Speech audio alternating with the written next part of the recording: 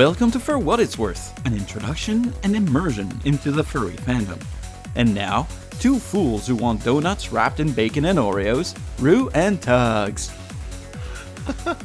You can open the episode or sit there. You look like that you've just lost a few brain cells there, Cora. No? I'm just tired. He wants coffee. It's Tiny Toons, so it's Oh. all good. He's tired. I was watching the video because he was playing a YouTube clip. No. So I was the only one privileged enough to watch the video. Oh, it's an audio thing. So open this episode already. Alright, so welcome to For What It's Worth. No, I'm just kidding. Wait, hold on. I'm going to do it. And welcome back. Hey, I'm back. Yeah, Cora's back. Yay. Yeah, so it's season 3, episode 22. In Furs We Trust. The topic that we have today is service furs. And we are going to be joined by our guest, Hoofin. Nice. And that's service, not servicing furs. Right. It's to do with foxes, right? Well, we did have that Fox episode, so we're just, repraising it. So before we start that, what have you been up to? Well, I finally got a new job. Woo! You mentioned that last show, I think. It's only been a week. Oh, well, things have been going great with it. I've been enjoying it. So, I have now a lab fox. So, I put a lab coat on every day. And then you go, flash! And then you close it up again. So, I'm trying to create a new type of cookie with, all the chemicals and stuff like that. I want you to make a donut cookie. A donut cookie? Yeah. That would be awesome. That would be good. And What is this, gaining muscles you put on the rundown? well, from work and stuff like that, I've been lifting heavy stuff and Whatever, show me your arm. oh, whatever. It's nothing. It's nothing. You can't put it on the rundown if it's not gaining real. Look at that. Look at that. You're flexing your fat. Just a little bit. Oh, thanks. It's okay. I flex my fat all the time. I've also been working to try to not spread myself too thin. But you got a big knife. The local furry scene ended up coming and asking me to lead their new group. I mean, the group and stuff like that. What? Yeah. What group is this?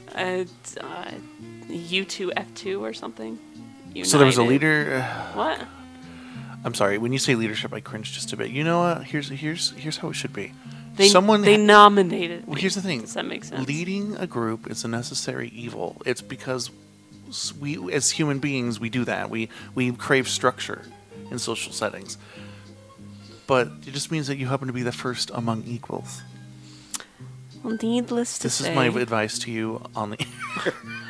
Needless to say, I turned it down. And What? Well, yeah, I turned it down. The reason why is because I want to be able to give more time to you guys for what it's worth. And also give more time to also OtherCon and stuff like that. So, Like you say, you guys, for what it's worth, and I instantly picture this derelict, giant office building with With a one buzzing person. neon zzz on the top, FWIW. and one person in this conference room, and Yeah, one lonely person crying in a conference room. they raise their hand and say, "I love you, Rue." Razor hand? What are razor hands? I don't know. What is... Like a classroom. Raise your paw. I don't know. Oh, razor. Raise your hand. I thought you meant like Gillette. No. Razor hands. I'm like, is that like a crappy Edward Scissorhands? Oh my gosh. So what have you been up to, Tugs? Well, like I said last show, I went to Vegas. I took the husband. Actually, I didn't take the husband. It was like this. He was coming home and doing an Einstein and ripping his hair out. So I ended up saying, "You're going on vacation." And so we went down to Vegas, hung out with Rabbit Valley. It was a good time. Yeah. And congrats to them on their anniversary. It was their 15th. Woo! No. Wait. 15. 10 legally married, 15 being together. Oh, okay. Yes. It was also one of their birthdays. So that was a lot of fun. Did you go to the Pinball Hall of Fame? I didn't. Why? I had every intention of going. The heat was just killing me. Yeah. It's been And- pretty hot Oh, lately. man, dude. It was like 107 there. But the problem was, it's been hot here. It's been really bad. But the problem is that it's a humid heat there. I don't know where they're getting all this water, by the way. When I was a kid and it was 125, it wasn't that sticky. It's from Hoover Dam. Yeah, which That- is about. that- Actually, I asked about that. dam place. Yeah, the dam. If the dam actually loses, I think it's. There's not very much water it can lose before the turbines won't be able to generate water anymore or electricity anymore. The intakes will be too high. Really? Yep. So they're talking about draining Lake Powell. What? Yeah. What would happen if they did that? It would not be a lake. Oh, Lake Powell stores water in Colorado. yeah. Then it goes down, so they might let more water in and drain Lake Powell Nice. because California needs their waters. But then then there would be no Lake Powell. I know. That'd be I- great. I don't care about Lake Powell, honestly. I know a lot of people locally do. I'm just, we have 500 other lakes. Why do we need to care so much about this one lake that's contaminated with mussels anyway? Because it's our water, not theirs. It's the BLM's water. Utah doesn't own it. This music is awesome, by the way. Yeah, it's You like pretty that? nice. Yeah. It's Oh, and I played this game. So I was at Target when we got back, and Devolver, who does all those weird 8-bit style games, they had this game called Luftrausser that came out a few months ago that I picked up. It's so good. What? It's like World War II Geometry Wars. Oh, I thought it was the game that you were. You said something on here about horse penises? I didn't write that. Yes, you did. That was you. No, it wasn't. What are you thinking about? I don't know. Okay, go ahead. Continue with your story. No, it's a fun game. It's, how would you describe it, Corey? You were watching me for a minute. What? He was obviously entertained by it. Alright. And then otherwise, it's just been hot. I've been staying inside and, doing that stuff. So that's it. Sweet.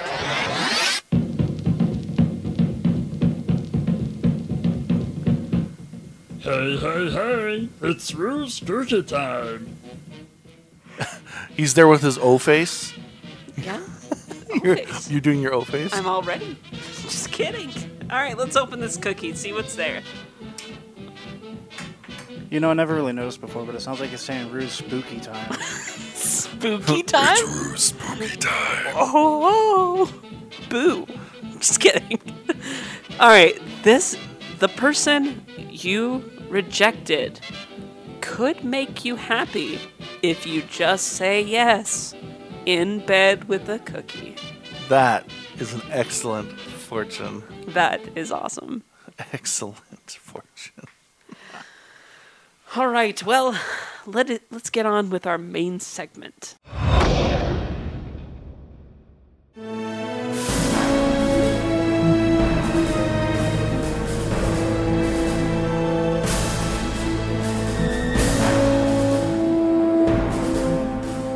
And now we're back. So Rue's brought some kind of an ass into our studio. Literally 2 gigantic butt cheeks. You donkey! Who'd you bring in? I brought in Hoofin. Yay! He's my next door neighbor. That's true. Do you look at him through the window with binoculars? Sometimes I'm sitting there from my window, just staring. Have you invited him to shower with you yet? Shut up. I don't know. There was that one. Okay. No. Rue's looking for a donkey show. So We've gone swimming together, though. that's not skinny dipping. No, It's much more boring. I know.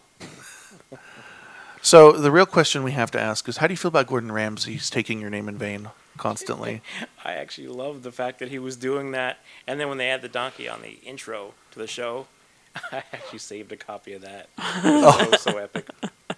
And then they took it off, and he doesn't say it anymore. I don't know why. Yeah, I don't know why he doesn't say it. Maybe the donkey people came down hard on him or The something. donkey people. I don't know. Who are the donkey people? I I don't just know. felt liberated every time he would say that. It wasn't Liberated. an insult. It was sort of like, hey, I'm acknowledging those folks. Those folks. Yeah. Yep. Oh my god, that's funny. So tell us a little bit more about yourself. And talking into the microphone. Who are you? I know we've already said who you are, but who are you? What is your species? How long have you been in the fandom? Well, Go okay, ahead. everybody knows me either as Hoofin or Hoofin Donkey. So I tend to go by Hoofin Donkey now, but Yeah, I started out as a pony and somehow migrated to a donkey. Whoa. I don't remember the transition point or why. It just kind of happened. I started out as a pony is a very, very big thing to say these days. Well, and it wasn't anything to do with the My Little Pony show. Not that there's anything wrong with that. Did you want a pony when you were a kid? Yes. Did you want a candy-colored pony when you were a kid? Yes. When I was 10 years old, I asked my mom to buy me a horse, and she said, not in a million years. Of course, we lived in New York City, so where would I put it? Your butt? Yeah, so I thought, well, why can't we just keep it in the backyard? The back. Was your backyard Central Park? It was big. I mean, I thought it was big enough.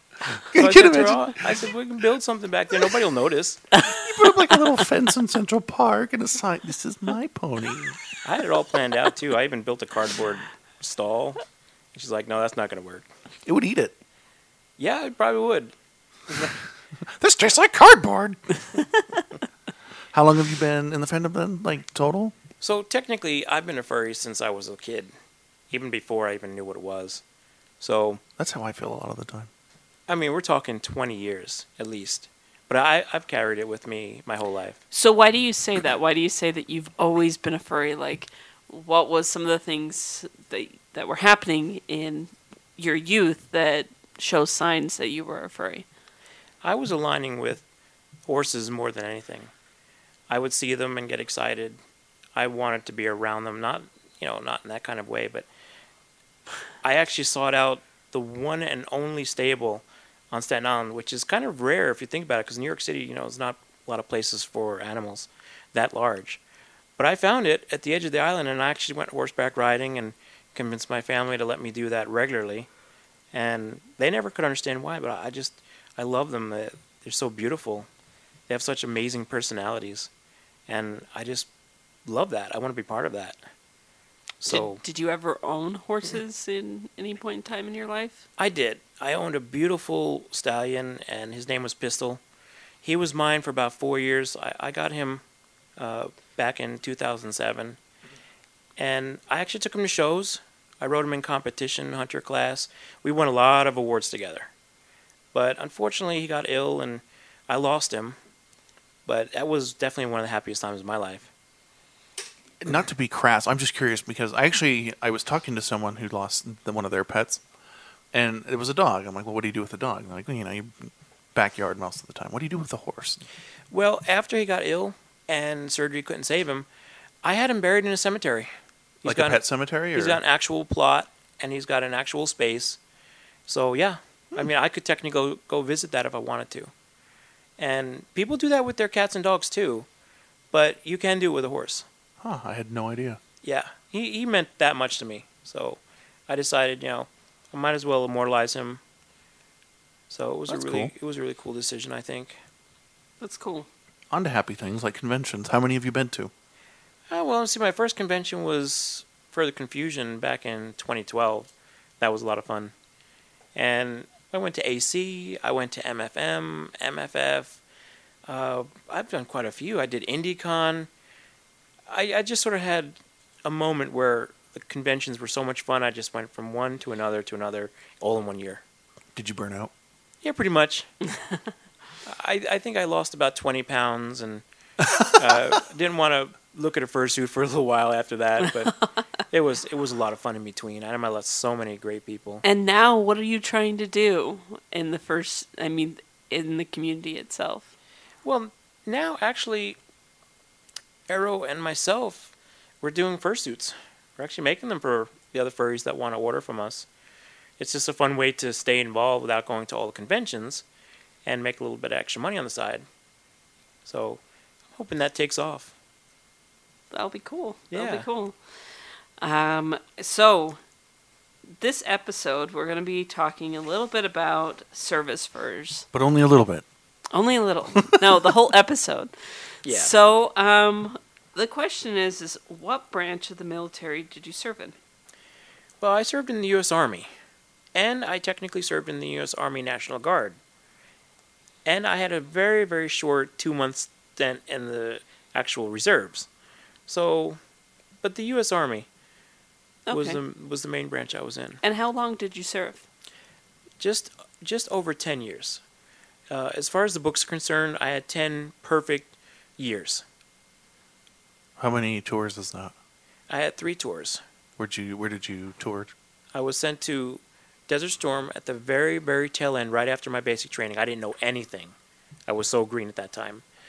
And then years later, when I had been through all my training and I was well versed in how military handles, I volunteered to go to Operation Desert Spring, which was in Kuwait. And that was in August of 2001. Is that where they had to do the dynamite on the oil wells? Yeah. Okay. Basically, we were trying to keep the peace between Kuwait and Iraq. Okay. I mean, they were still kind of fighting, even years later. So Operation Desert Spring was one of the many that was supposed to be peacekeeping. So we went out there, and because I was already in country at the time September 11th incident occurred, and I watched the towers coming down from Kuwait, our mission was changed. So we were redeployed while there for Operation Enduring Freedom. So that was the 3rd deployment. And I wound up going from Kuwait to Afghanistan and spent the majority of the remainder of our tour there. So about 2 years total. It was a very long time. Did you find sand in places you didn't know you had? I found sand everywhere. You had sand dunes. You had the heat. It would be 125 degrees, and the humidity would be about 80%. It was. I can't even describe it. We walked off the bus for the first time, and they said, "Now, everyone, you got to be prepared for this." And we thought we were. And it's like this wall of heat and moisture just hits you. And you can't describe it. You have to experience it yourself. Is it kind of like going to Florida when you go outside and it's all, bam, welcome to Florida every time? Absolutely. Yep. I remember the first time I visited Florida. So is it a dry heat or a... No, it's it's 80%. just humid. The Oh, Gulf humid? is right there. So it heats the Gulf up so much you see all these fish. They just floating on the water because it's so hot. You can't even take your shoes off and walk up to the edge because it burns. The fish are dead, though, right? Yeah. They're not sun. Okay, I don't know if fish go up to the, like, hey, it's so hot in here. I gotta go get some air. Yep. It was just an unexpected thing to see. But we're like, well, maybe they just don't like the polluted water or something. So we walked up to the edge and we went to touch and we're like, damn, it's got to be about 90 degrees. So what rank were you? Well, when I was in country, I was a sergeant initially because I was working my way up to warrant officer. I had actually trained to be a pilot, and I was just getting my certification and my rating. So while I was in Kuwait, I got that, and I became a Warrant 1. And by the time I came home, I was a Warrant 2. What? I've never heard of this warrant. Well, a warrant officer is kind of a hybrid between an enlisted person and an officer. The officers tend to be in charge of planning missions and taking care of troop situations, movements, company policy, while enlisted men carry out all the hard stuff. They do all the grunt work, they do all the actual movement of equipment, they do the repairs. The warrant officers are kind of in between that. They can do both. They can plan missions, or they can be in the field doing the actual jobs with the enlisted men. So you kind of have respect from both sides, which is kind of why I did it. So how was it being a furry in the military? Well, that was funny because I didn't hide it. I mean, I hid the gay side. You had to because back then... It was don't ask, don't tell, right? That policy was still full effect. Do you feel? Are you glad that policy has since fallen? I don't know how I feel about that. I'm still toying with why they did it and if it's safe for anyone to really, truly be open. It's because there's a lot of machismo out Well, there, right, in the field. Yeah. I mean, you have a lot of misconceptions about people thinking that if you are gay or bi, you're going to do something or you're going to be more aggressive towards the guys, and that's not true. You're gonna wake up in the night breathing really heavy while you look at them. Yeah. Yeah, no. Gonna have somebody sharing a bed with you? One, I was fortunate enough that my roommate, when I was there, was also gay. So we were the dynamic pair of ridiculousness. He would put bright hot pink sheets on his bed. And then he would put the Army OD green wool top so nobody could see them. And it was sort of our secret, right? But what do you do when there's a surprise inspection? And none of us really thought about it. So, the general happens to fly in. He only flies in country so he can get a tax break. But he has to do something. So he's like, well, let me inspect the troops, right? So my room, his room, is the first room in the entire group. Right? He hasn't seen anybody else in the company. Oh, no. So he comes up to our room. He walks in. My side of the room has horse plushies on the bed. Oh, I've got a camel. My stereo is on, and there's this little animation of bunny rabbits jumping across it, and it's changing color. And then you look at his side, and he's got little frilly things too. He's got his pink sheets that you don't really see right away, and he's got just little trinkets that somebody that's not a straight man would have. So the general walks in, and then he walks out, and he says to my company commander, he's like, "I want to inspect the guys first." So the commander's like, no, this is the men's section. So he walks back in and he's like, "Are you sure?" So he's looking through his paper to try to find our names, and he's like, "Okay." So he has a blank expression. I'm standing there watching, and I'm trying not to laugh. So, he looks at my stuff, and he's making notes. But he walks over to Larry's side. He pulls his sheet back, and he sees this bright, hot pink bed. And the expression, I wish I could have taken a picture without getting noticed. Because it was utter shock. Like, what is this? The fruit company or something? fruit company. So it kind of set the tone for the rest of everyone else. But he asked me, he's like, "What's the deal with the stuffed animals everywhere?" So I made up something. I told him, "Well, I just missed my horse back home." Larry, he had a very feminine voice, so he looks at me and he just kind of flicks his hand and says, "Whatever." I was just laughing. Oh my god! Did he use the whatever? He did. He did. Whatever. The actual flamer style, because they can't actually ask you. Yeah. Everyone knows, but they can't ask you, "Are you gay? Are you furry? Are you whatever?" They can't. They can't ask if you're furry? No, they can't. Why? It was part of that don't ask, don't tell policy. Don't tell. I thought that was specifically just about being gay. Oh no, anything strange. Anything strange, anything unusual. It was just targeted especially for gay people. Why don't they just rename that Who the Fuck Cares? That's how I felt about it. I mean, what does it matter if you're in the military and you like these kinds of things? I still went out and did my job. I had a rifle. I did everything that everyone else did. Well, and it's not like you're going to be in the trenches and you're going to go, "Oh no, my porcelain horse, Horselin," Yeah. and jump up and grab it and get shot. You're not dumb. No, exactly. I mean, And you're not going to go out in serving in a fursuit and be like, Oh my god! But imagine what that would be like. that would I be, wish I had my fursuit back then. I mean, I hadn't had one yet, but if I could have snuck it over there somehow and just used it on occasion, because we did have parties during our downtime. Well, yeah, the parties, That would've but been fun. if you were going out to go do your job and you're like, I mean, of course you wouldn't do that, but there's some people that never mind. Go ahead. I think now, with the military supposedly being more okay about things, that if somebody wanted to dress up in a fursuit out in the field, have their rifle in hand, they wouldn't totally freak out, as long as you knew everyone in the company and you told them first.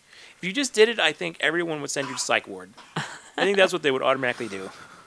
You'd be, yeah. yeah. I'm talking about it forever. I'm just imagining they're all looking. What is that? It's great. Well, and then I had a art book with me because there was a lot of nothing to do in the field.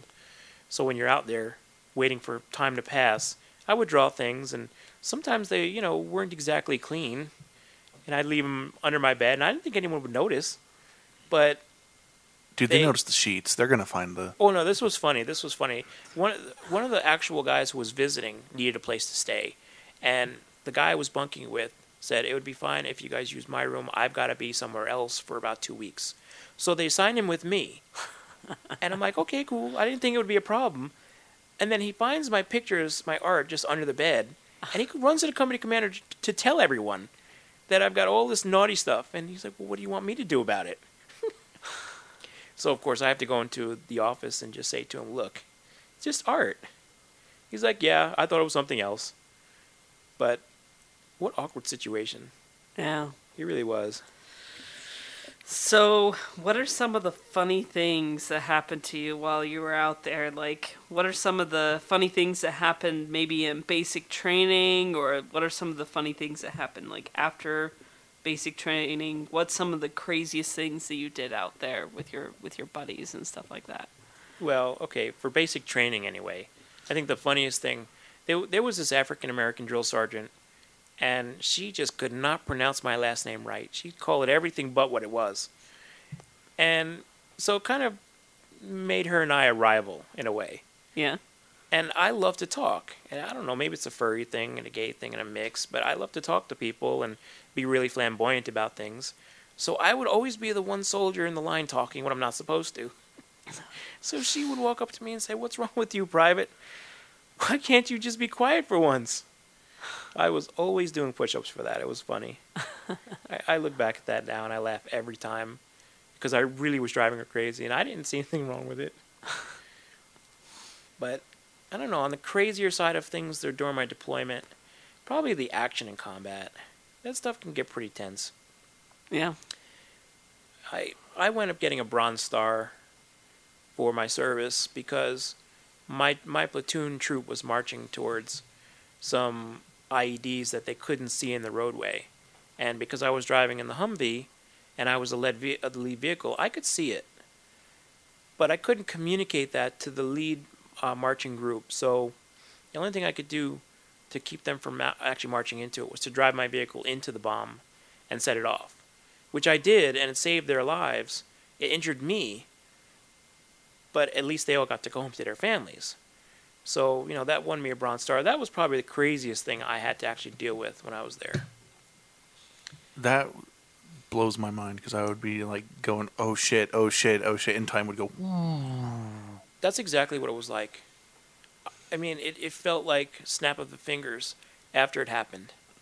It happened, and then I was in the hospital, and it's like, wow, what happened in between? I don't remember anything. But I had a lot of people visiting to say thanks. like I don't know what to I say know to it's like that's just insane. That's insane. I mean, are these bombs like everywhere then? Yes. Because you hear about it on the news, but the thing is we all know that the news is going for things that will get ratings. So it's I don't trust it in a way. You know what I'm saying? No, you're right. You're right. The one thing I can confirm is that the news, 90% of the time, kind of puts what they need to put to keep things in the perspective that will work for everyone that's watching the news wants to keep this situation going forward. Mm-hmm. But in reality, a lot of the missions we would watch on the news, we would look at each other and say, this didn't really happen like that. And yeah, there'd been a few missions. I was a Black Hawk pilot, so we would fly often into the Afghanistan mountains, and we were supposed to clear the caves out. And what we would do is we would just fire at each cave, and that was it. But the news would report that before we cleared the caves, insurgents would run out and shoot at us and try to bomb us down and all the stuff that didn't happen. So we would look at the news and we were like, we were there this morning, that didn't happen. What are they talking about?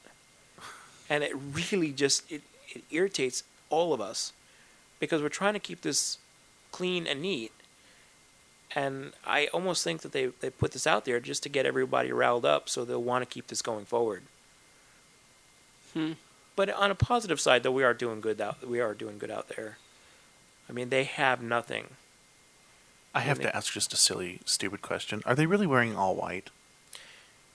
Like, you know how like when they're like portrayed in movies and stuff, they're wearing like white robes and stuff? Yeah. Why? You're in a brown place. That is their religious garb. It's okay. religious. I'm like, that is not very tactically sound to wear in a mountain, you know? Well, I didn't know that. I did not know that was part of the religious part. So my friend and I, we took one of the vans to Kuwait City, and we actually, locals were like, you guys should buy these. Right? So we bought them and put them on, and we're walking around with the same white thing and the black rings around her, and we thought it was fine. We get back, and our commander was freaking out, yelling at us, you can't do that, you're going to insult the locals. And actually, we told them no, they were actually really impressed that we would do that. Like you embracing their culture. Yeah, exactly. Yeah. So, I thought it was fine, but, we got some pictures of that, and I figured you might as well just kind of blend in a little bit. They're always trying to bomb us. I think, do we have time for one more question, or do we have to go to break? Sure. Okay. How did you then sustain your furriness there? Well, that wasn't too hard. Besides the plush. I would actually get magazines, and we were allowed to use our computers, so we could get online, and I could go onto the websites, look at the art, read the stories, and stay in contact with my friends. So luckily it wasn't as horrible as just kind of being out in the field all the time. So that's how I did it pretty much. Nice. Well, we should go to break. Yeah, I think we should. So we are going to go to, I think we have space news, and then a few things, and we'll be back.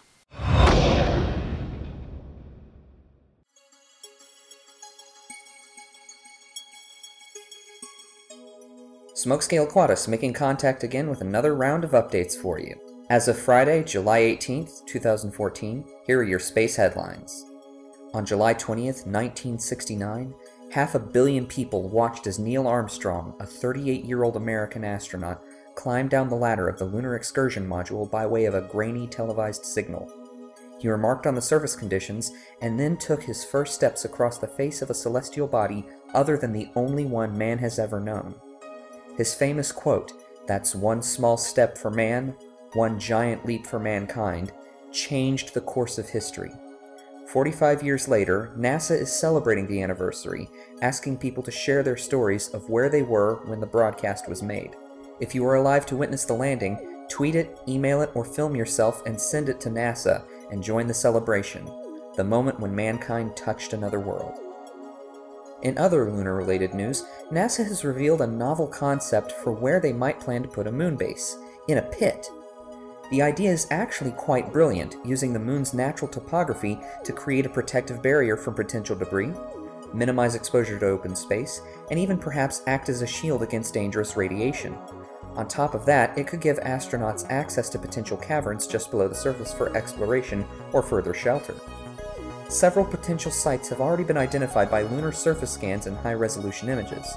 The only questions now are how best to put it into practice and how much will it cost. It's definitely worth considering.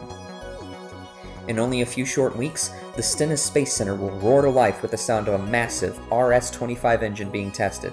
The liquid fuel rocket motor was recently installed and awaits its hot fire tests. The RS-25 has proven to be the absolute most reliable, most battle-tested rocket motor ever built, being used as the Space Shuttle's 3 main engines for 30 years. 4 of them will power the SLS core stage. And remember, these aren't replicas using the same plans. These are the actual engines that carried the shuttles into orbit, and they have many missions under their belt already. The shuttle may be retired, but her legacy will live on. Back on August 30th, 2012, NASA launched 2 probes into space designed specifically to study the Van Allen belts, the 2 massive donut-like rings of radiation that encircle the Earth. The purpose of these 2 probes was to determine how these belts were made. Already they've sent back some pretty interesting details. They found that the inner band remains relatively stable, but the outer band fluctuates greatly, carrying some particles that travel at near the speed of light. Why is this important? Because those particles can damage electrical components and affect astronauts as they pass through them, like, say, on the way to the moon. Understanding the Van Allen belts will help us better protect our hardware and our people when leaving Earth. Oh, and for you simulation enthusiasts, Kerbal Space Program recently received its version 0.24 update. This saw a massive overhaul to career mode, incorporating the use of money to build rockets, the inclusion of reputation based on successive missions and if your Kermans survive, as well as contracts you can accept and complete for greater rewards.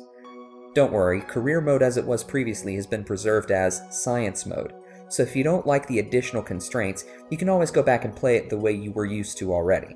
The game now runs in a 64-bit environment, meaning potentially greater stability and considerably more processing power at your disposal. If you've been waiting to check this game out, now's a great time. It's available for download on Steam.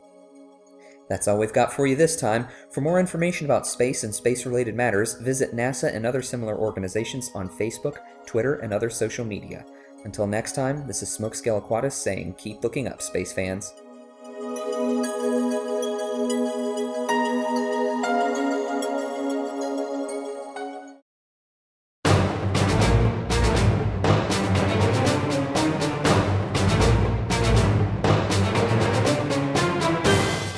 For What It's Worth is rapidly coming up on the end of Season 3, which means it's time for an epic episode. But it won't happen unless we get your help. And since you're the best audience in the world, we know you'll deliver. So, what does furry mean to you? Call us at 469-44-FURRY or send your own recording to cast@forwhatitsworth.com and tell us your personal meaning of furry. Make sure to say who you are and what species you are, and we'll get your audio on the air. Personal stories, simple definitions, or pretty much anything will help make this an episode to remember. Again, call 469-44-FURRY or email your audio to cast@forwhatitsworth.com.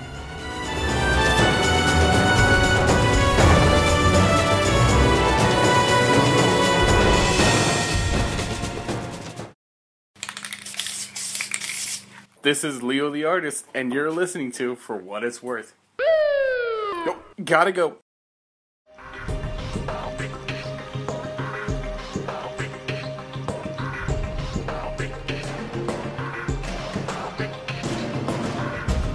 And welcome back. This is Rue. I'm running the show today. That is the worst impression of me ever. Wow, you had the opportunity to go, yeah, and I'm Tugs. Hello, I'm for sounds. Tugs. So we're back to the show now, and we're gonna be doing stuff. So thanks for your potty break. I don't know. Whatever. Thanks for your potty. No thanks. That's Okay, in all terrible. seriousness, though. So we are talking about furries that give service, and we're just continuing our little chat here with Hoofen. So, what other fun stories do you have for us, or should we just start asking you questions? You can ask more questions, I guess. So what? That works. What medals did you get? Oh, well, Besides the Bronze Star? there's actually quite a few. I have my Army Service Ribbon. I have 2 Army Commendation Ribbons, which they give those for doing things that are above and beyond, but a little bit higher than, let's say, an Achievement Medal. And I actually have one of those. So I have my Overseas Ribbon for doing 1 year of service in Germany. I have my Expeditionary Service Ribbon for doing my in-country. I also have my Global War and Terrorism Expeditionary Medal for being part of Enduring Freedom. And I do have the Purple Heart twice, so there's a cluster on that. How do you get the Purple Heart? Just I know it's prestigious, but a lot of people I know don't know. Injured. Yeah, you during just get injured. service. Like if you were shot or. Like, you have to go to the hospital, not ouch. It has to be Yeah. something documentable and reasonable. Like, you can't just shoot your foot and try to apply for it. Some people have tried that. You have to be injured in the line of duty. And it doesn't have to be in a combat zone. You could be working on a ship in the Navy and have, let's say, a machinery explode on you and you get hurt. You could technically get a Purple Heart for that. But it just depends on the circumstances. And the cluster is just like an add-on?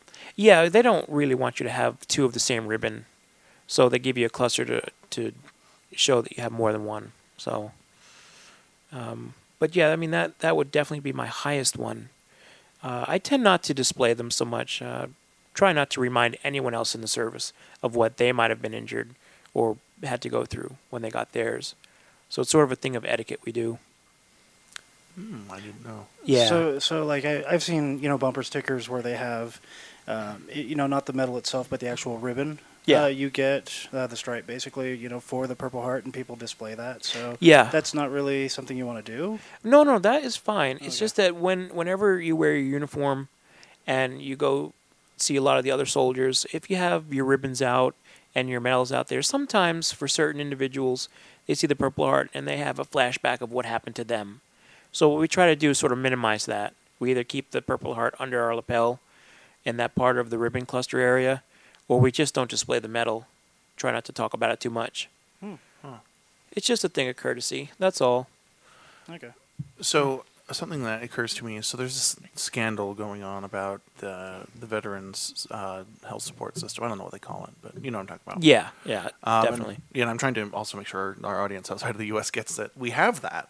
So you get medical benefits and you have your own healthcare system aside from everyone else, right? That's true. Yes. And so there's this scandal, and is it as bad as the media has made it out to be, in your opinion, or is it just more sensationalism? Well, let's put it this way. When I got injured and I was demobilized from Fort Lewis after my tour, I was pretty much patched up. But I didn't know that I had some shrapnel with uranium fragments in it. So shortly after I got home, maybe about 4 or 5 months, I started to display some problems. So I went to get looked at, and it was determined to be cancer from the contamination and the radioactivity from that. That's where the second Purple Heart actually came from.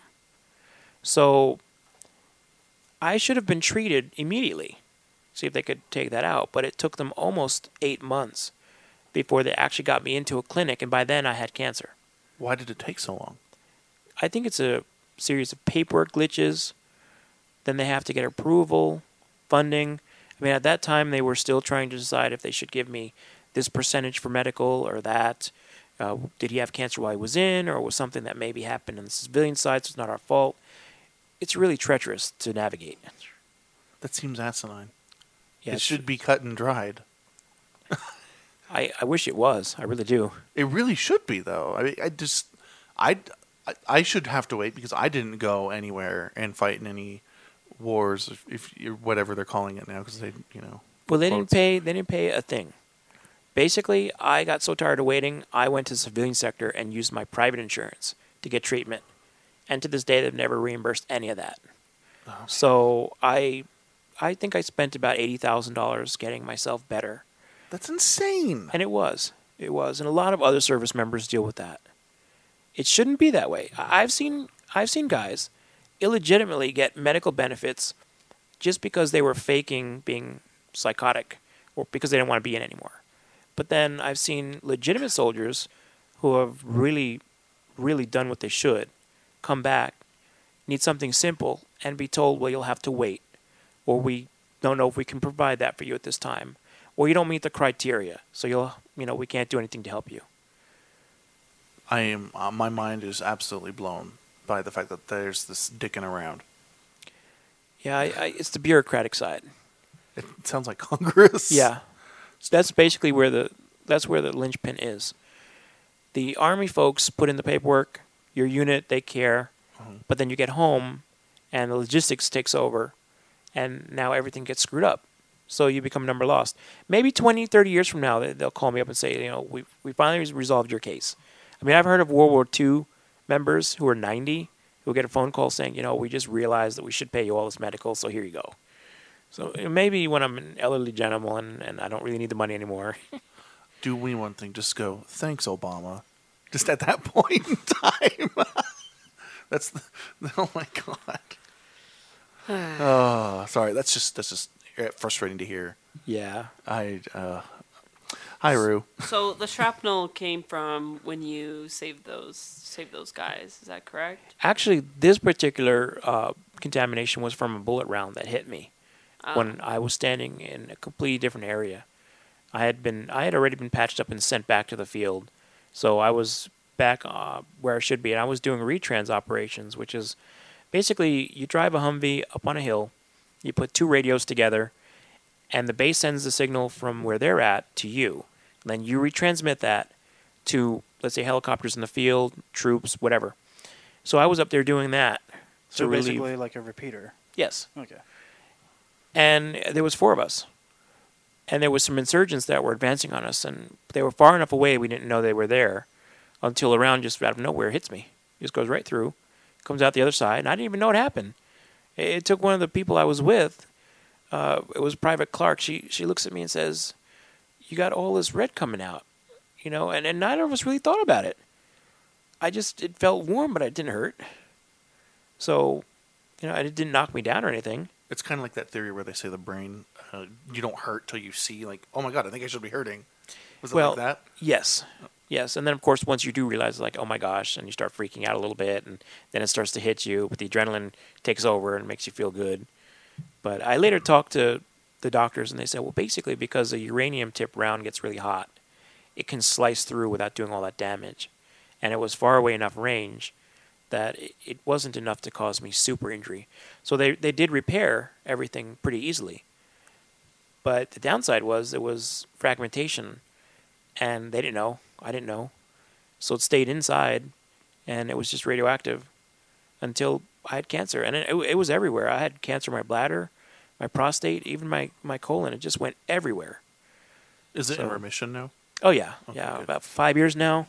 So I'm in the clear. It is, because actually I just learned that, isn't it? You have to get tested periodically, and after 5 years, then you're cured, or... Yeah, for the doctors, that's the golden hour. Okay. If you can make it to 5 years, you should be clear. I mean, there's always a chance of recurrence later in life for any reason. But for this particular case, I think I'm going to be fine. I feel a lot better, and things are healing. I'm actually able to work again. So... And where are these guys getting uranium? Like...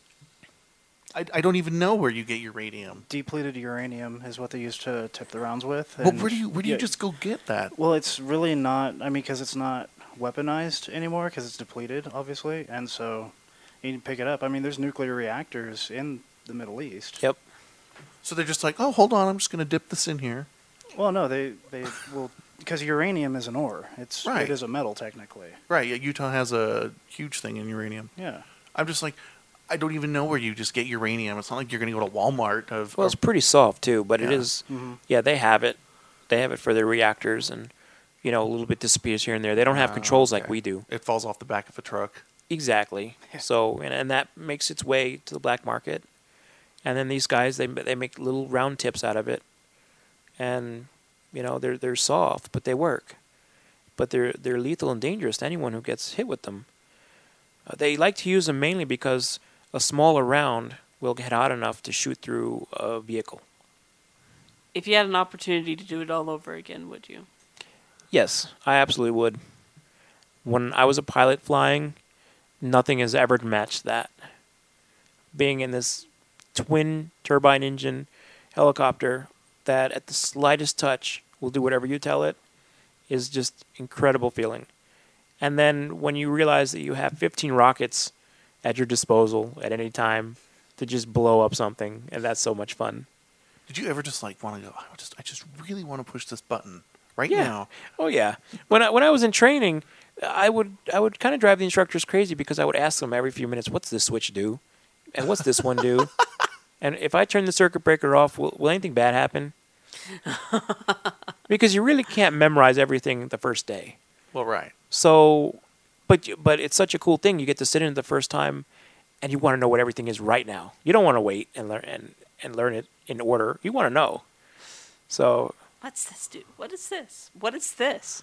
So you flew helicopter then? yeah. Can you, as a civilian now, can you just like say like, oh, I think I'm going to go fly a helicopter for some company or something? Like, do you have like a license that lets you do that? I do have a license, but I don't have the rating anymore because when I had the medical stuff going on, some of the medications I had to take derates me. So it wouldn't be safe in the FAA's restrictions to be on those medications and be a pilot. So if I was to get off of the medications completely and then pass a physical, then yeah, I could go and be a commercial pilot. I could use that, no problem. You could be the furry helicopter pilot. Yeah, and I would love to. I really would. You could Be a like- light flight pilot. Helicopters are tough too. You could be for what it's worth. Helicopter Yeah! pilot. We Well, could that get a training- helicopter. If we need live coverage, we want you to be our chopper. Like, hey, we've got our for what it's worth chopper up there. If I ever have the opportunity to fly anything in a rotor class again, I will jump at it. Even if it's not a turbine engine. A diesel engine chopper, that's fine. It's still just as much fun. So, what would you say to furs out there? Like, as far as either furs that may be listening to this and they're in the We military, have a or few in our maybe audience. some people that aren't. Maybe some furs that are wanting to be in the military. What's some advice that you would give to them? Well, for me, I think I'd say just be yourself and enjoy it. Nobody's going to care. Ultimately, if you're a furry and in any branch of the military, except maybe the Navy on a submarine where everybody's living so close together, you can enjoy it openly and not have too much strife from it. I never had any real problems that I can remember. And I know there's other furries in the military. I mean, heck, once I saw all the bronies that came to the conventions for that were all representing the military, I'm like, wow, you guys are just hiding amongst the plain sight. It's great. I'm just imagining a whole bunch of like different brightly candy colored. Well, some of those guys, yeah, they got tattoos of it. So it's like, wow, at some point someone's going to see that and you'll have to explain it. So just enjoy it. There was an Air Force squadron who officially came, was basically like a brony squadron. They got their official squad patch and squad insignia, basically of a Pegasus, and it was called Flying is Magic. That's and cool. it's a pink squadron badge, and it is absolutely official. If that's, you know what? I think Good. it's cool. I mean, Good. that'd be awesome. Just honestly, because I wanted to be a pilot. I wanted to get into the Navy. I'm just imagining a bunch of like pink fighter jets or something. Well, their insignia does get, basically brushed onto their tail fins of their planes for Yep. their squadron. So they'll have a Pegasus, a pony Pegasus, on their planes. That's awesome. Well, I'm happy that it's not so bad to be a furry in the military, then. It's not. Even being gay in the military isn't as bad as it sounds. There's a lot of people that are accepting. You just got a few closet cases that just don't understand. But if you could let them get to know you first, and then you would reveal it, it's usually better. Huzzah! Just so you know, it's like, after they're bashing those folks the whole time, you say, I just thought you should know, even though we've been friends for 2 years, I've always been one. They're like, I feel so bad now. Well, is there any other stories that you want to share? Oh, I think I've pretty much covered my military career pretty in depth. It was such a good experience. I'm glad I could share it with you guys. Thanks. Yeah, Well- thank you for sharing it. Thank you for your service and, fighting for us so that we can. Sit Do around and make some- nerdy podcasts. Yeah. Yep. Well, that was the whole point. I did that so we can continue to enjoy ourselves and do the furry thing and have the freedoms we have. I mean, I've seen people in other countries that don't have half of what we have. It just makes me so appreciative. So, what does freedom mean to you? Everything. I mean, we can travel from state to state without having to worry about it. I've been to countries where people are afraid to just go out. I've been to a couple of countries where the kids and the parents don't have any food. They don't have any entertainment. They don't have any transportation.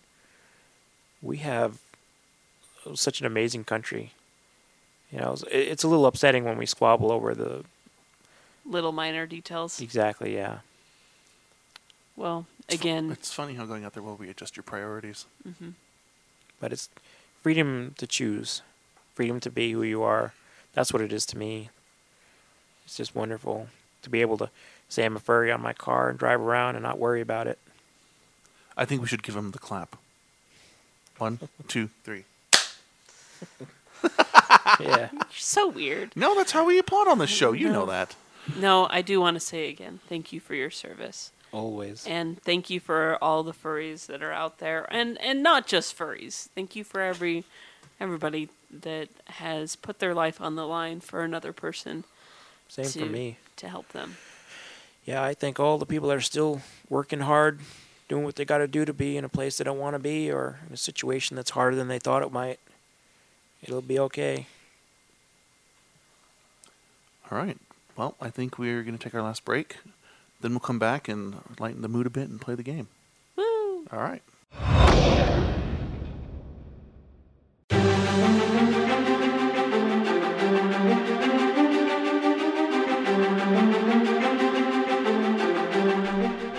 For What It's Worth truly is driven by your letters, emails, voicemails, and more.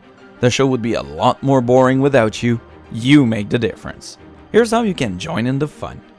To comment on today's show topic, visit forwhatitsworth.com and leave your thoughts on the show notes page. You don't need to create an account to do so. Email the show at cast@forwhatitsworth.com for general comments, rue@forwhatitsworth.com, tugs@forwhatitsworth.com, and if you're lonely, koru@forwhatitsworth.com can be used to contact a specific cast member. Voicemail is awesome, and you don't have to type. Call 469-44-FURRY and leave us a message. Long distance charges may apply. Send cookies, packages, love, and nut bombs to P.O. Box 25394, Salt Lake City, Utah 84125, United States. If you would like to remain anonymous, just let us know and we will keep it that way. Before sending items to the show, please be aware we cannot return them to you for safety reasons. If you have any original music or art you'd like played on the air or displayed on the website, send it to music@forwhatitsworth.com. If you'd like to keep up between shows, check out our Twitter @forwhatitsworth, our Facebook page, or our Google Plus page. It's a great way to get your show fix and see what we're up to. And now, back to the show.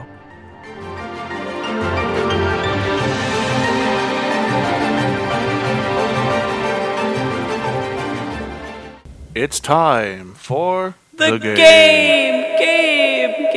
You put it 3 times. Game. That was good. That was good. I like that. Okay. All right. So, have you listened to our show before? No, actually, it's the first time. Good, good. Well, you're participating. This is you are super listening.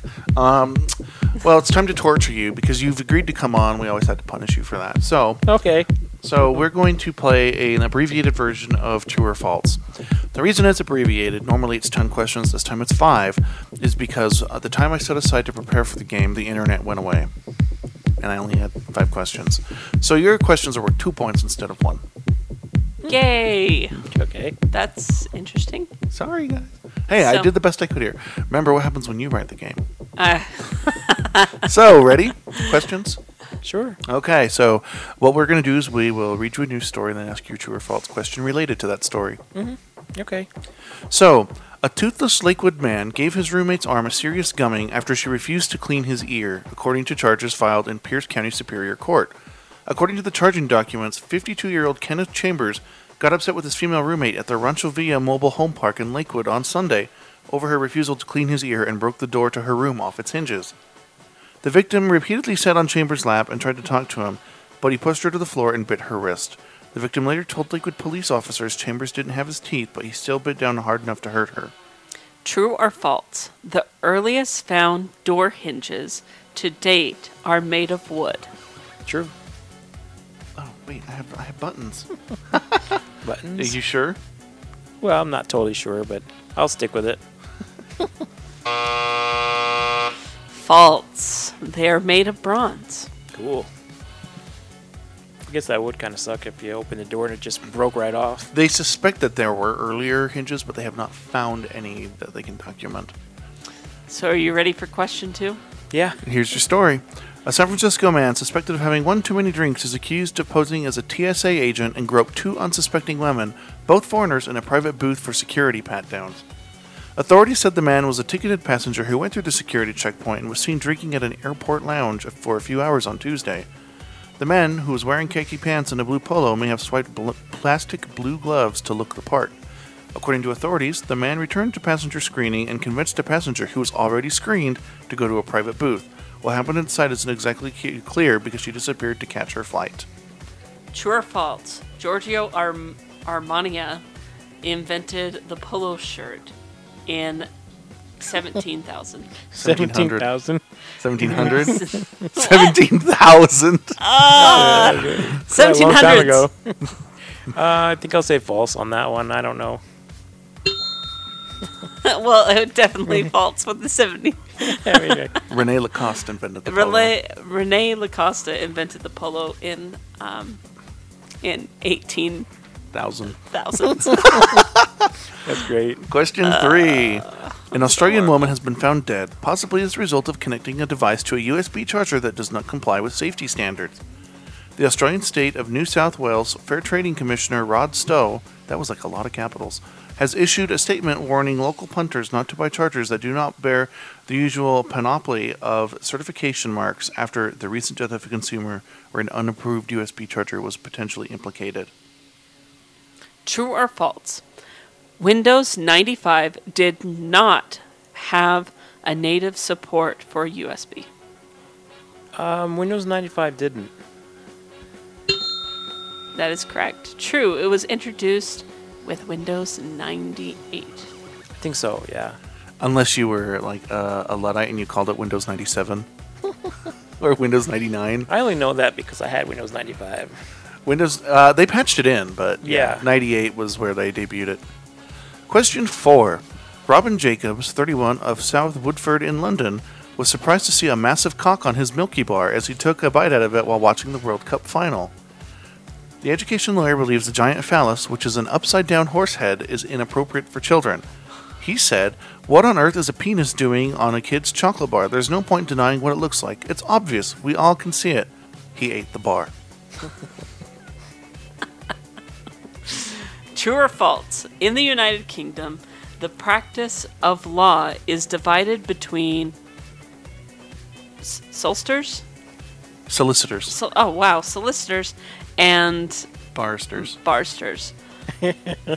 Well, Advocates in Scotland. It is the latter who appear in court. When a lawyer becomes a Barrister. barrister, wow, he is called to the bar. Wow. True or That's false? I'm going to say true on that one because I don't really know much about those guys. Are you sure? Because you've had 2 true in a row. Yeah. Okay. That's correct. And what's the score? Because the next question is last. 6. Oh. 6. 6. 6. 6. That's better than 9. See, So you could get a total of 8 points. Yeah, that make you one of our highest scores this season. All right. Cool. TV presenter Carrie Bickmore forgot what she had drawn on the back of a piece of paper when she accidentally held up on camera on Thursday's episode of The Project. This is in Australia. The TV presenter has taken doodling to a new level. The co-host caused a stir when she held up the phallic symbol at the end of Thursday's show. So basically she drew a big old dick on this paper. I watched the video and she's all, Cool. hello Australia, this is a dick. I saw that video. So, true or false? Carrie Fisher plays the recurring role on Family Guy. False. That is incorrect. Yeah. She plays Peter's boss. Really? Yep. Cool. And I love that show. The answer was true. So what was the final? 6. 6. 6. 6 points. Good job. Good job. Woo, that's pretty good. Usually people get 2. Cool. Or 1. Yeah. I think the lowest was 0. So it's good. Yeah. Well, awesome. So That was fun. it's time. We got a package in the mail, and it's time for the party lights. Whoa, what just happened? What just happened? Oh, that's cool. I turned on the party lights. They're one of those LED bulbs. Yeah. Ooh, Remember, we those. got one, and now the party lights have returned to us in spirit. That's amazing. I've been wanting one of those for a while now. Sorry, Tugs just Turned Like- on the party lights. turned down the lights in our studio, and all of them are like different colors. So we got a package from Lil Chew, believe it or not. Really? Yes. It's an airbag. Yay! Let me No. pop it. No. No, I want to pop that. No one's popping it. I want to pop it. So, this one's for you. Okay. Yay! And this one's for you, Koru. You got a package. Yay, I got something. I'm a thing now. I'm a thing. And this one's So, what did you get, Rue? I got Tim Tams. Woo! Which ones? The original. Koru, what did you get? I got the caramel ones, which I've never had. They're really good. I've never had those. And I got the double coat. I don't even know what that means. Tape and stuff, jeez. I know, right? Oh, and there are notes for each of you. Really? Uh-huh. You have to read your note. That's Koru ripping ass. Yes. You got to read it out loud. This one is for Rue from someone whose name doesn't have little in it. So, I think we should open these and pass them around. How Yeah. does that sound? Yeah, let's do it. Man, we should have like hot chocolate here. In the summer? Have Tim Tam Slams. No, it's summer, I kill you. All right. And then mine says that this one is for the amazing Karu from your friend Lil Chew. Thank you so much, Lil Chew. It is a very, very nice gesture. And also thank you for the art that you did recently for me. That was incredibly amazing. He did art for my boyfriend. Blueberries. Yeah, blueberries. All right, come on, we got to share. These are Have you had these amazing. before? No, No? I haven't. Oh, good. So you'll have to tell us what you think of it. You'll have to give us a review. These are going to become your guys' like favorite cookies. Mm, I've said this delicious. on the air before, but the way to have a Tim Tam in a Tim Tam Slam is you bite a corner of each piece diagonally, and then you put it in like milk, or you can like put it in hot chocolate, and then you can just suck through it. Yeah? Here. Oh, no, we had an incident. What happened? The Tim Tams fell. No, just kidding. All right, so what do you think of all these different Tim Tams? So these are cookies from Australia, or I'm sorry, biscuits from Australia. I love the centers. What is it, a wafer? I have to say that I love the caramel. Yeah, nice and stretchy. I've never had those. I like the texture and the flavor. It's not too sweet like I was expecting. I give that a 5 out of 5. 5 out of 5? Mm-hmm. I'll give it a 5 out of 5 as well. It's amazing. Oofin, what do you give it? I think they're delicious. 5 out of 5? Oh, yeah. Rich and creamy. Really fun to eat in the mood lighting. No, these are the party lights. That's what we turn on when we get food in the mail. Sorry, I can't talk. I'm pointing. Corey, what's your review of the caramel? Well, I unfortunately am not feeling well, and I will eat them later. But I've had the original Tim Tams before, and I know that they are amazing. They are extremely well. So I expect the same. Turn on disco This mode. is turning into a very long but very good segment. All right, so that's it then. Shall we turn off the party lights? Now we want to say thank you, Little... Wow. I want to say Little Chew.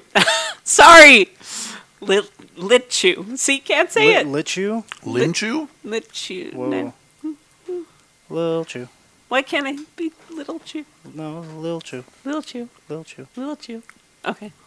Meanwhile, in another part of town. Bless you.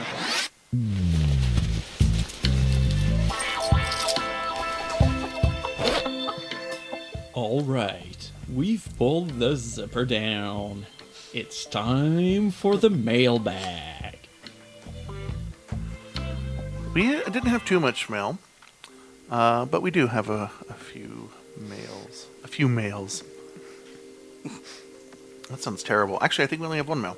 So let me grab it. This one is from Torpor. He's salty, you know. He says, "Hello, Rue and Tugs. My name is Torpor. I'm a North American porcupine currently living in North Carolina. I just discovered your podcast, and I've quickly become a devoted listener. I would like to get your perspective on something.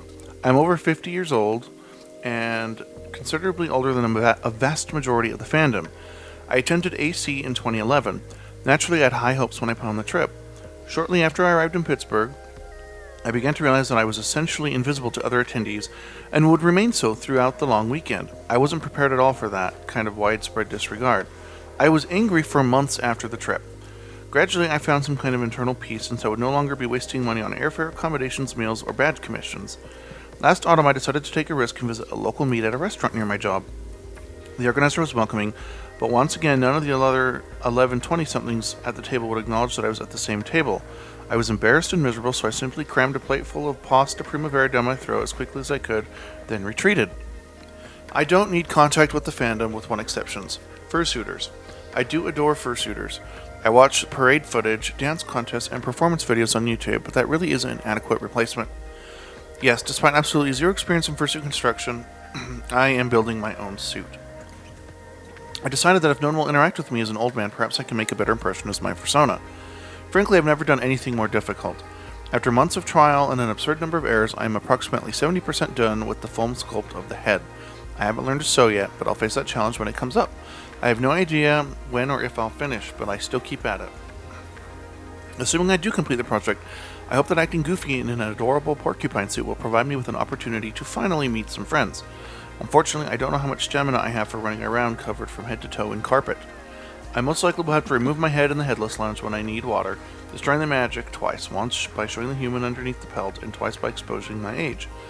Do you believe that fursuiters within the lounge will be more welcoming to a fellow performer regardless of age than other furries who have been to me in the past? What do I do if I'm still invisible? Thank you for your time, Torpor." If I have a you're, response for you. If you're ever in Utah, you're always welcome here, and I'll even give you some sewing pointers. I have to say that when I read your email, I was really, really kind of sad. I was pissed. I was too.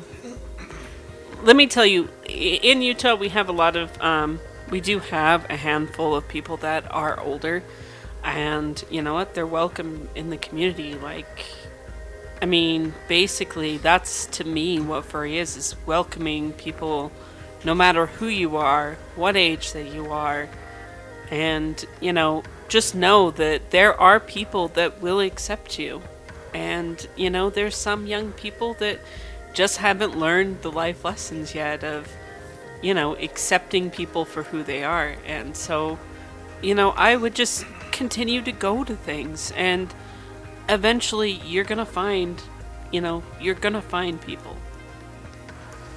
I would say reach out online and make some friends there if you can, because on the internet you only look like what people draw you as, which for most of us in this audience is, I think, some kind of an animal.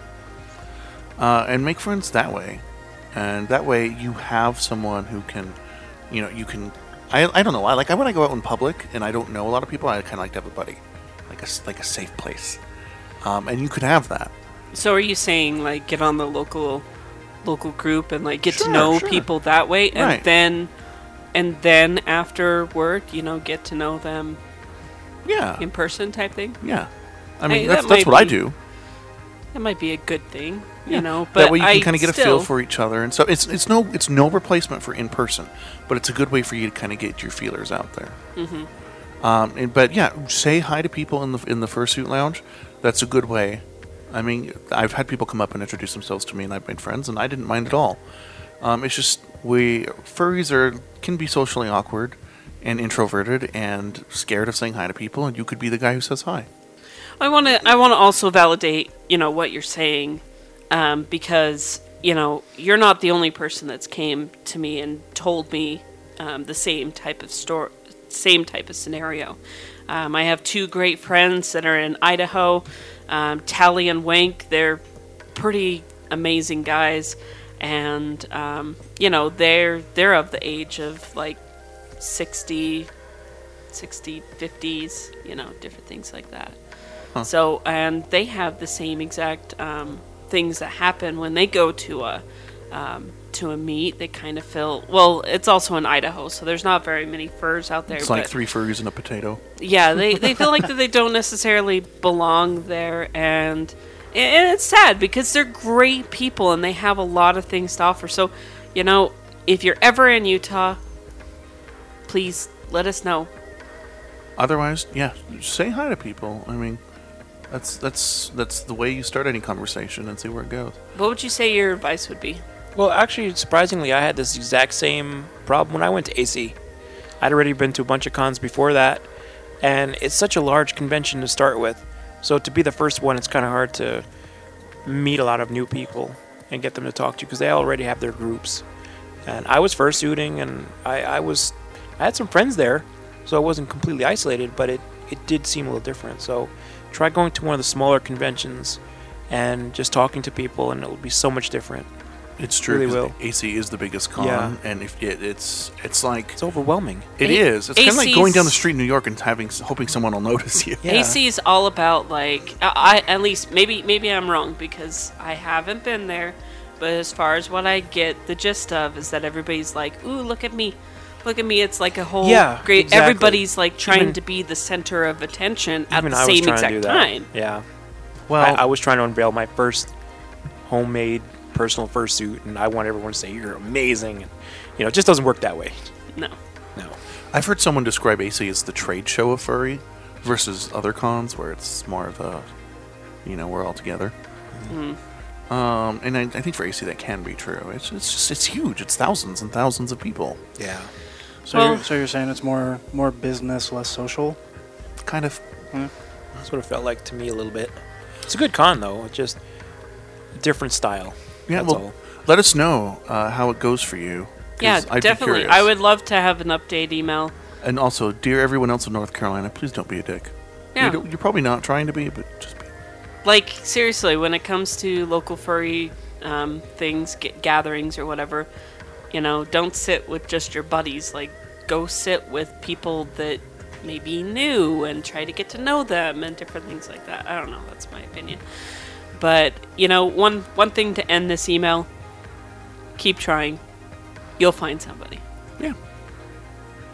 All right, I think that's it for the mailbag. Yeah, don't we have one more? No, we only had one. No. We are getting emails for other shows, but we're holding on to those. Okay. Well. So it's time for housekeeping. Yeah. So what do we have going on? Well, I get to announce this one? Yeah. Okay, so we finally got our emails yesterday. Our show is not going to be doing a show at, but we will be attending Comic-Con. They finally approved our press passes, so we'll be covering that and seeing what exactly is going on and what the odor is like. Oh, it's probably Please bathe. gonna be interesting. Yeah. She's bad. We are accepting submissions for our What Does Furry Mean to You? We've gotten a few. Keep them coming, please, please, please. Also, we have another episode coming up with Vor. We're trying to do the Vor episode still. So, please send us an email if you would like. If you want to be in there? What? If you want to be in there? If you want to be inside, for what it's worth. Oh my. And what did you say? You want people to send drawings? Yeah, send drawings of Vor. Why not? I don't know. I feel like we're missing something. Oh, yeah, if you liked our show, please go comment on our site because it makes people look like that they're going there, and that's good. I like that. Yeah. And yeah, Anthrocon. Woo! Yeah, go to Anthrocon, buy a room, get a badge, do the thing. So, thanks again for coming out, Hoofin. Yeah, thanks for letting me come on your show. It was awesome. So, if people were wanting to contact you about whatever, how would they get a hold of you? Oh, you can send me an email. My Gmail is hoofindonkey@gmail.com. And I pretty much respond to anyone who messages me. How do you spell Hoofin, just so you know? It's HOOFNDONKEY. Great. Just like that. Awesome. This music is just amazing. It is. It's pretty cool. Is there anything else that we need? I'll remember as soon as we stop recording. Of course. That always happens. Yeah, that's what we do. Well, so this has been Rue. This is Tugs. Unmute. And Koru, unmuted. And Koru, unmuted. And Hoofin Donkey. And this has been... For what it's worth. Damn it, he got it. He got it. Damn it. Yeah. Good job.